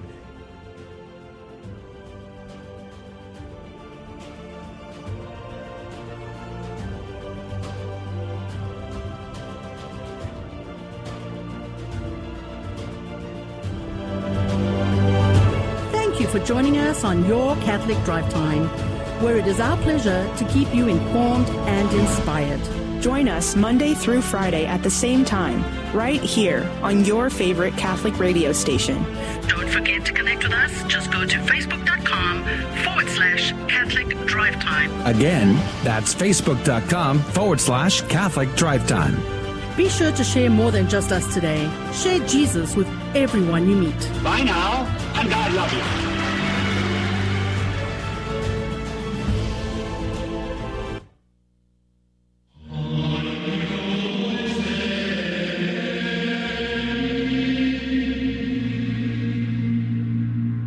The Guadalupe Radio Network now brings you the Holy Sacrifice of the Mass from the chapel at Our Lady of Corpus Christi in Corpus Christi, Texas.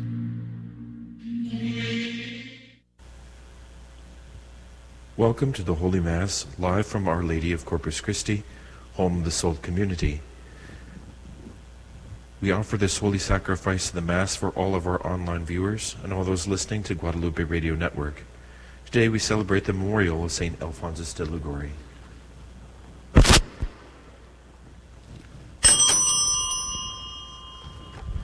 Praise my soul, the King of heaven. To his feet thy tribute bring. Ransom healed, restored, forgiven. Ever for his praises sing. Alleluia, alleluia, praise the everlasting King. In the name of the Father, and the Son, and the Holy Spirit, the grace of our Lord Jesus Christ, the love of God, and the communion of the Holy Spirit be with you all, and with your spirit. Let us acknowledge our sins and so prepare ourselves to celebrate these sacred mysteries. I confess to Almighty God and to you, my brothers and sisters, that I have greatly sinned in my thoughts and in my words, in what I have done and what I've failed to do, through my most grievous fault. Therefore I ask Blessed Mary, ever Virgin, all the angels and saints, and you, my brothers and sisters, to pray for me to the Lord our God. May Almighty God have mercy on us, forgive us our sins, and bring us to everlasting life. Kyrie eleison, Kyrie eleison, Christe eleison, Christe eleison, Kyrie eleison, Kyrie eleison. Let us pray. O God, who constantly raise up in your church new examples of virtue, grant that we may follow so closely in the footsteps of the Bishop St. Alphonsus in his zeal for souls, as to attain the same rewards that are his in heaven, through our Lord Jesus Christ, your Son, who lives and reigns with you in the unity of the Holy Spirit, God, forever and ever. Amen. A reading from the book of Exodus. Moses turned and came down the mountain with the 2 tablets of the commandments in his hands, tablets that were written on both sides, front and back, tablets that were made by God, having inscriptions on them that were engraved by God himself. Now when Joshua heard the noise of the people shouting, he said to Moses, "That sounds like a battle in the camp." But Moses answered, "It does not sound like cries of victory, nor does it sound like cries of defeat. The sounds that I hear are cries of revelry." As he drew near the camp, he saw the calf and the dancing. With that, Moses' wrath flared up, so that he threw the tablets down and broke them on the base of the mountain. Taking the calf they had made, he fused it in the fire, and then ground it down to powder, when he scattered on the water and made the children of Israel drink.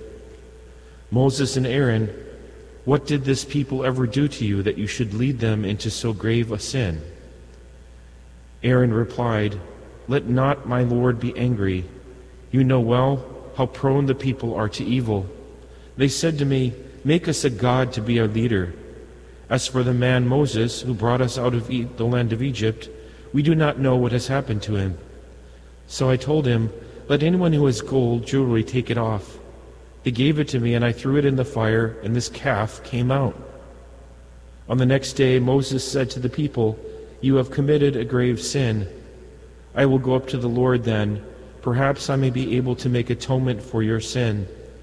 So Moses went back to the Lord and said, This people has indeed committed a grave sin in making a god of gold for themselves.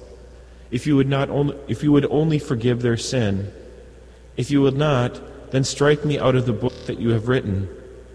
The Lord answered, "Him only who has sinned against me will I strike out of my book." Now go and lead the people to the place I have told you. My angel will go before you. When it is time for me to punish, I will punish them for their sin. The word of the Lord. Thanks be to God.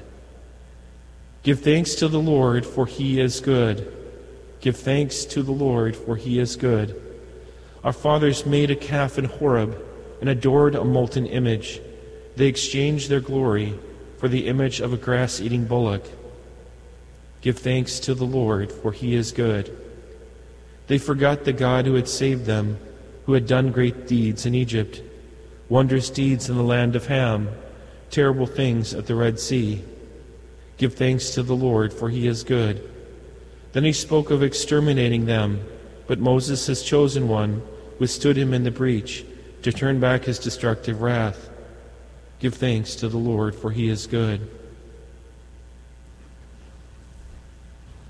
Alleluia, Alleluia, Alleluia, Alleluia, Alleluia, Alleluia. The Father willed to give us birth by the word of truth, that we may be kind of first fruits of his creatures. Alleluia, Alleluia, Alleluia. The Lord be with you and with your spirit. A reading from the Holy Gospel according to Matthew. Glory to you, O Lord. Jesus proposed a parable to the crowds.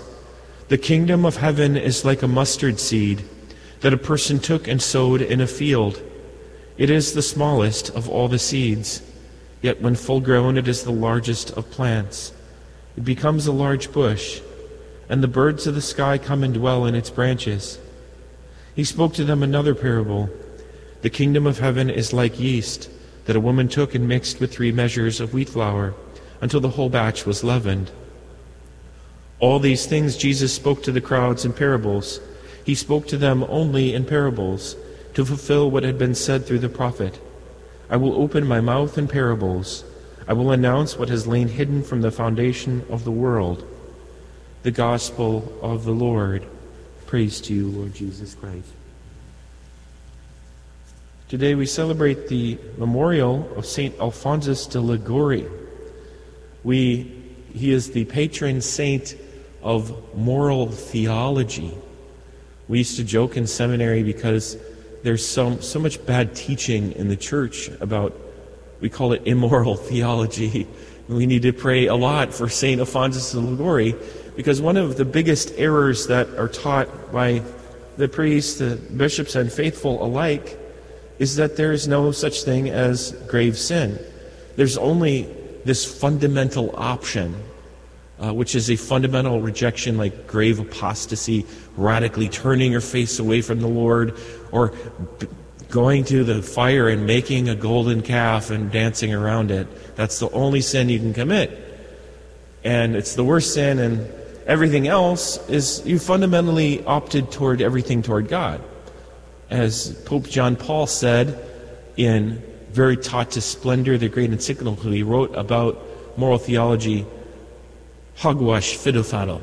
No, he didn't say that. That's me paraphrasing him, because he said that if a sin is a sin, is a sin is a sin. It's really simple. If you do something, it's bad, you know it, and you do it. It's against the grave moral law. You deliberate on it and you choose it. You knowingly choose it. You are committing a mortal sin. The result of one mortal sin is a separation eternally from God, and you merit eternal punishment.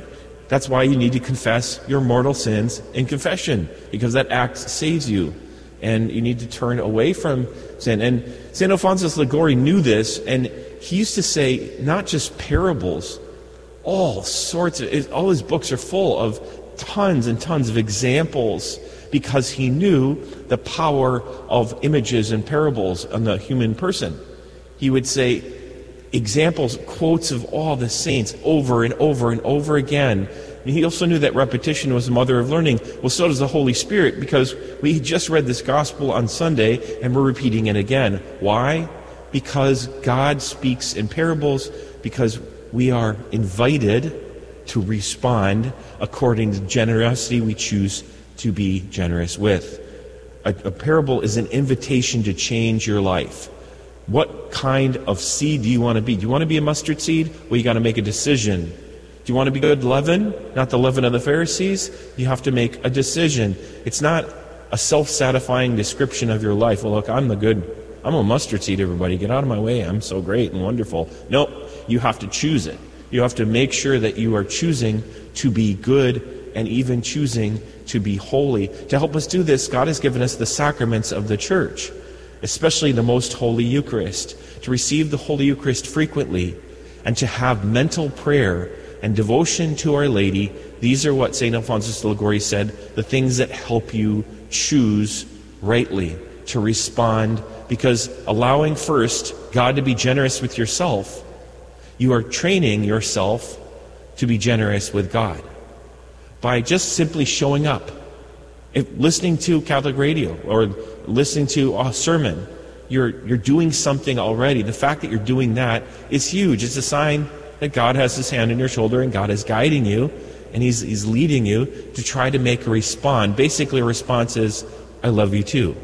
Because God has already said that in His Son, in His beloved Son, Jesus Christ, our Savior. And He says that every time He celebrates Mass. He gives us His whole being, His body, blood, soul, and divinity. And He asks us to give us our body, our all, our soul, our humanity, everything in return, to say, yes, Jesus, I return this all to you, praying and begging God to convert our will and direct our will to be in conformity with His most holy will. I highly recommend reading any of his books. They're actually rather big, but it's mostly, like I said, encouragement.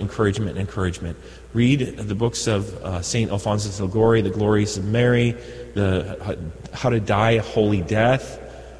There's one on the priesthood, if you're thinking about the priesthood. There's one on consecrated life. There's all sorts of really holy books that he has written, and the wealth of what he has written should not go unmet, unread. He's a doctor of the church, especially on moral theology. Let us pray through his intercession that the faithful will generously respond to God, and that you become, by your very life, a parable, a message, announcement of the gospel of our Lord Jesus Christ.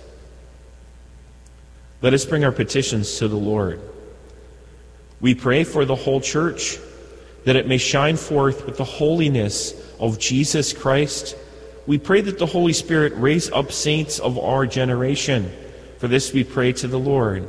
Lord, hear our prayer.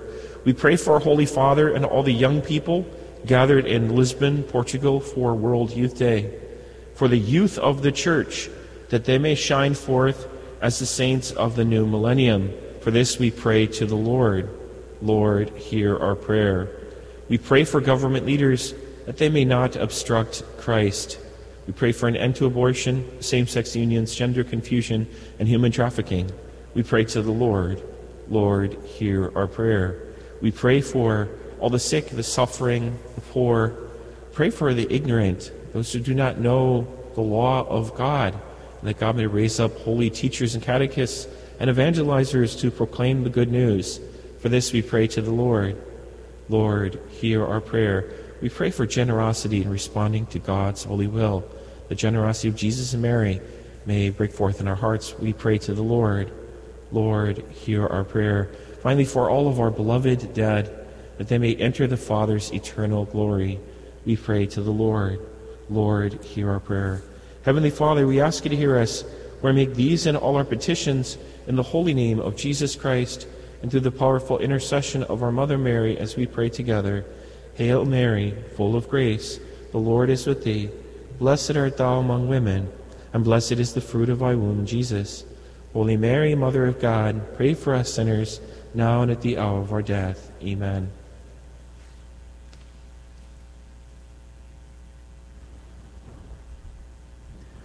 Father, we adore you. lay our lives before you. How we love you. Jesus, we adore you. Lay our lives before you. How we love you. Spirit, we adore you. Lay our lives before you.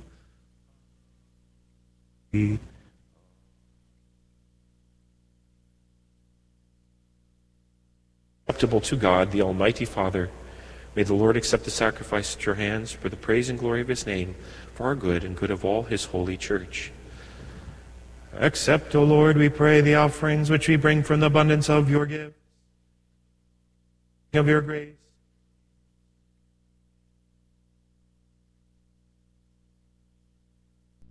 Through Christ our Lord. Amen. The Lord be with you, and with your spirit. Lift up your hearts. We lift them up to the Lord. Let us give thanks to the Lord our God. It is right and just. It is truly right and just, our duty and our salvation, always and everywhere to give you thanks, Lord, Holy Father, Almighty and eternal God, through Christ our Lord. For as on the festival of St. Alphonsus de Liguori you bid your church rejoice, so too you strengthen her by the example of his holy life. Teach her by his words of preaching, and keep her safe in answer to his prayers. And so with the company of angels and saints, we sing the hymn of your praise, as without end we acclaim. Sanctus, Sanctus, Sanctus Dominus Deus Sabaoth, pleni sunt celi et terra, gloria tua, Hosanna in excelsis, benedictus, qui venit in nomine Domini, Hosanna in excelsis. You are indeed holy, O Lord, the fount of all holiness. Make holy, therefore, these gifts, we pray, by sending down your Spirit upon them like the dewfall, so that they may become for us the body and blood of our Lord Jesus Christ. The time he was betrayed and entered willingly into his passion, he took bread, and giving thanks broke it, and gave it to his disciples, saying, Take this, all of you, and eat of it, for this is my body, which will be given up for you.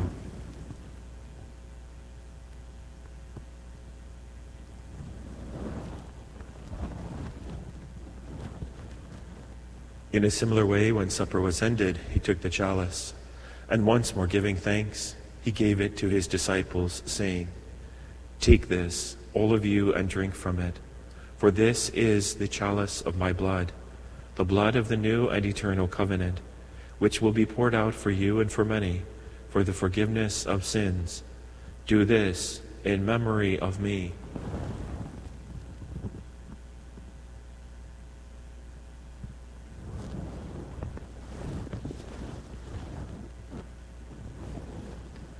A mystery of faith, we proclaim your death, O Lord, and profess your resurrection until you come again.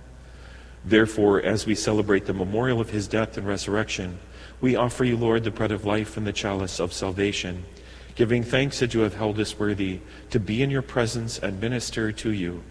Humbly we pray that, partaking of the body and blood of Christ, we may be gathered into one by the Holy Spirit.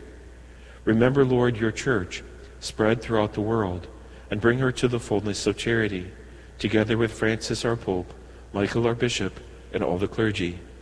Remember also our brothers and sisters who have fallen asleep in the hope of the resurrection, and all who have died in your mercy.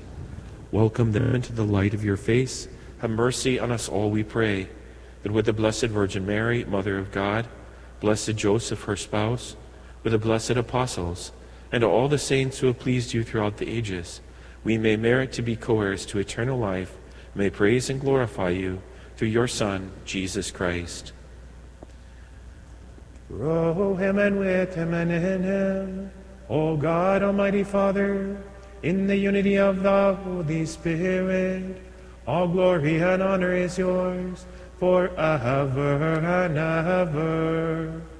Amen. Precepti salutaribus moniti et divini institutioni formati, audemus dicere, Pater noster, qui es in celis, sanctificetur nomen tuum, adveniat regnum tuum, fiat voluntas tua, sicut in cielo et in terra. Panem nostrum quotidianum da nobis hodie, et dimitte nobis debita nostra, sicut et nos dimittimus debitoribus nostris, et ne nos inducas in tentationem, sed libera nos a malo. Deliver us, Lord, we pray, from every evil. Graciously grant peace in our days, and by the help of your mercy we may be always free from sin and safe from all distress, as we await the blessed hope and the coming of our Savior, Jesus Christ. For the kingdom, the power, and the glory are yours, now and forever. Lord Jesus Christ, who said to your apostles, Peace I leave you, my peace I give you, look not on our sins but on the faith of your church, and graciously grant her peace and unity in accordance with your will, who live and reign forever and ever. The peace of the Lord be with you always, and with your spirit. Agnus Dei, qui tollis peccata mundi, miserere nobis. Agnus Dei, qui tollis peccata mundi, miserere nobis. Agnus Dei, qui tollis peccata mundi, dona nobis pacem. Behold, the Lamb of God. Behold him who takes away the sins of the world. Blessed are those who are called to the supper of the Lamb. Lord, I am not worthy that you should enter under my roof, but only say the word, and my soul shall be healed. God of grace, keep me safe to eternal life.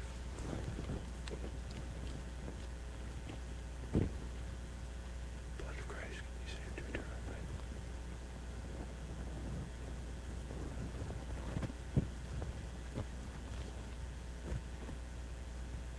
Communion Antiphon. He who ponders the law of the Lord day and night will yield fruit in due season.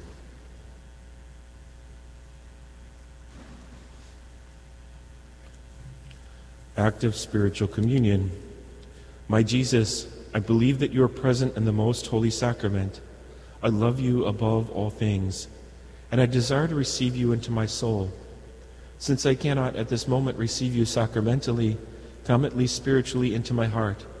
I embrace you as if you were already there, and unite myself wholly to you. Never permit me to be separated from you. Amen.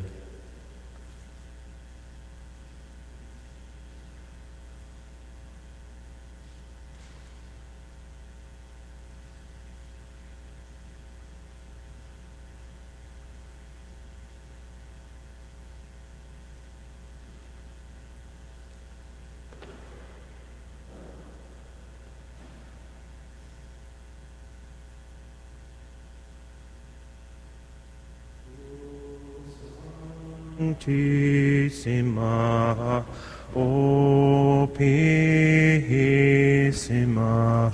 Ducis, Virgo Maria,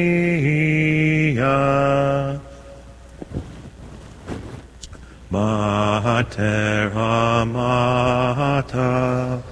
intemerata, ora pro nobis. Virgo respice, mea mater aspice, audi nos, O Maria. Tu medicinam portas divinam, ora pro nobis. O most holy one, O most lowly one, loving Virgin Maria, Mother made fairest love, Lady Queen all above, ora pro nobis. Virgin ever fair, Mother, hear our prayer. Look upon us, Maria. Bring to us your treasure, grace beyond all measure. Ora pro nobis.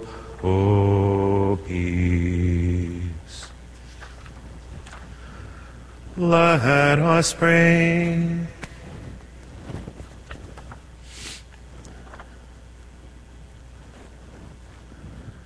O God, who gave us St. Alphonsus to be a faithful steward and preacher of this great mystery, grant that your faithful may receive it often, and receiving it praise you without end through Christ our Lord. Amen. The Lord be with you, and with your spirit.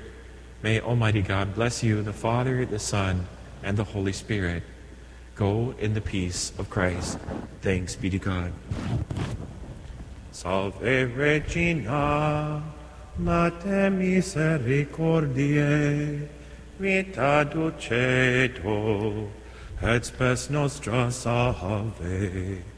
Ad te clamamus, exules filii Eve, ad te suspiramus, gementes et flentes, in hac lacrimarum vale. Ea ergo, advocata nostra, in los tuos misericordes oculos, ad nos converte. Et Iesum benedictum fructum.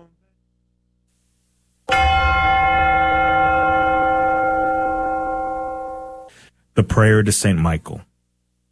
Saint Michael the Archangel, defend us in battle. Be our protection against the wickedness and snares of the devil. May God rebuke him, we humbly pray. And do thou, O Prince of the heavenly host, by the power of God, cast into hell Satan and all the evil spirits who prowl about the world, seeking the ruin of souls. Amen. Prayer of Deliverance. Almighty God and Father, we beg Thee, through the intercession and help of the archangels, Saint Michael, Raphael, and Gabriel, for the deliverance of our brothers and sisters who are enslaved by the evil one, from anxiety, sadness, and obsessions. We implore Thee, deliver us, O Lord. From hatred, fornication, and envy. We implore Thee, deliver us, O Lord. From thoughts of jealousy, rage, and death. We implore Thee, deliver us, O Lord. From every thought of suicide and abortion. We implore Thee, deliver us, O Lord. From every form of sinful sexuality. We implore Thee, deliver us, O Lord. From every division in our family and every harmful friendship. We implore Thee, deliver us, O Lord. From every sort of spell, malefice, witchcraft, and every form of the occult. We implore Thee, deliver us, O Lord. Thou who said, Peace I leave with you, my peace I give unto you, grant that through the intercession of the Virgin Mary, we may be liberated from every demonic influence and enjoy Thy peace always. In the name of Christ our Lord. Amen. all Catholic, all the time. This is the Guadalupe Radio Network. Radio for your soul.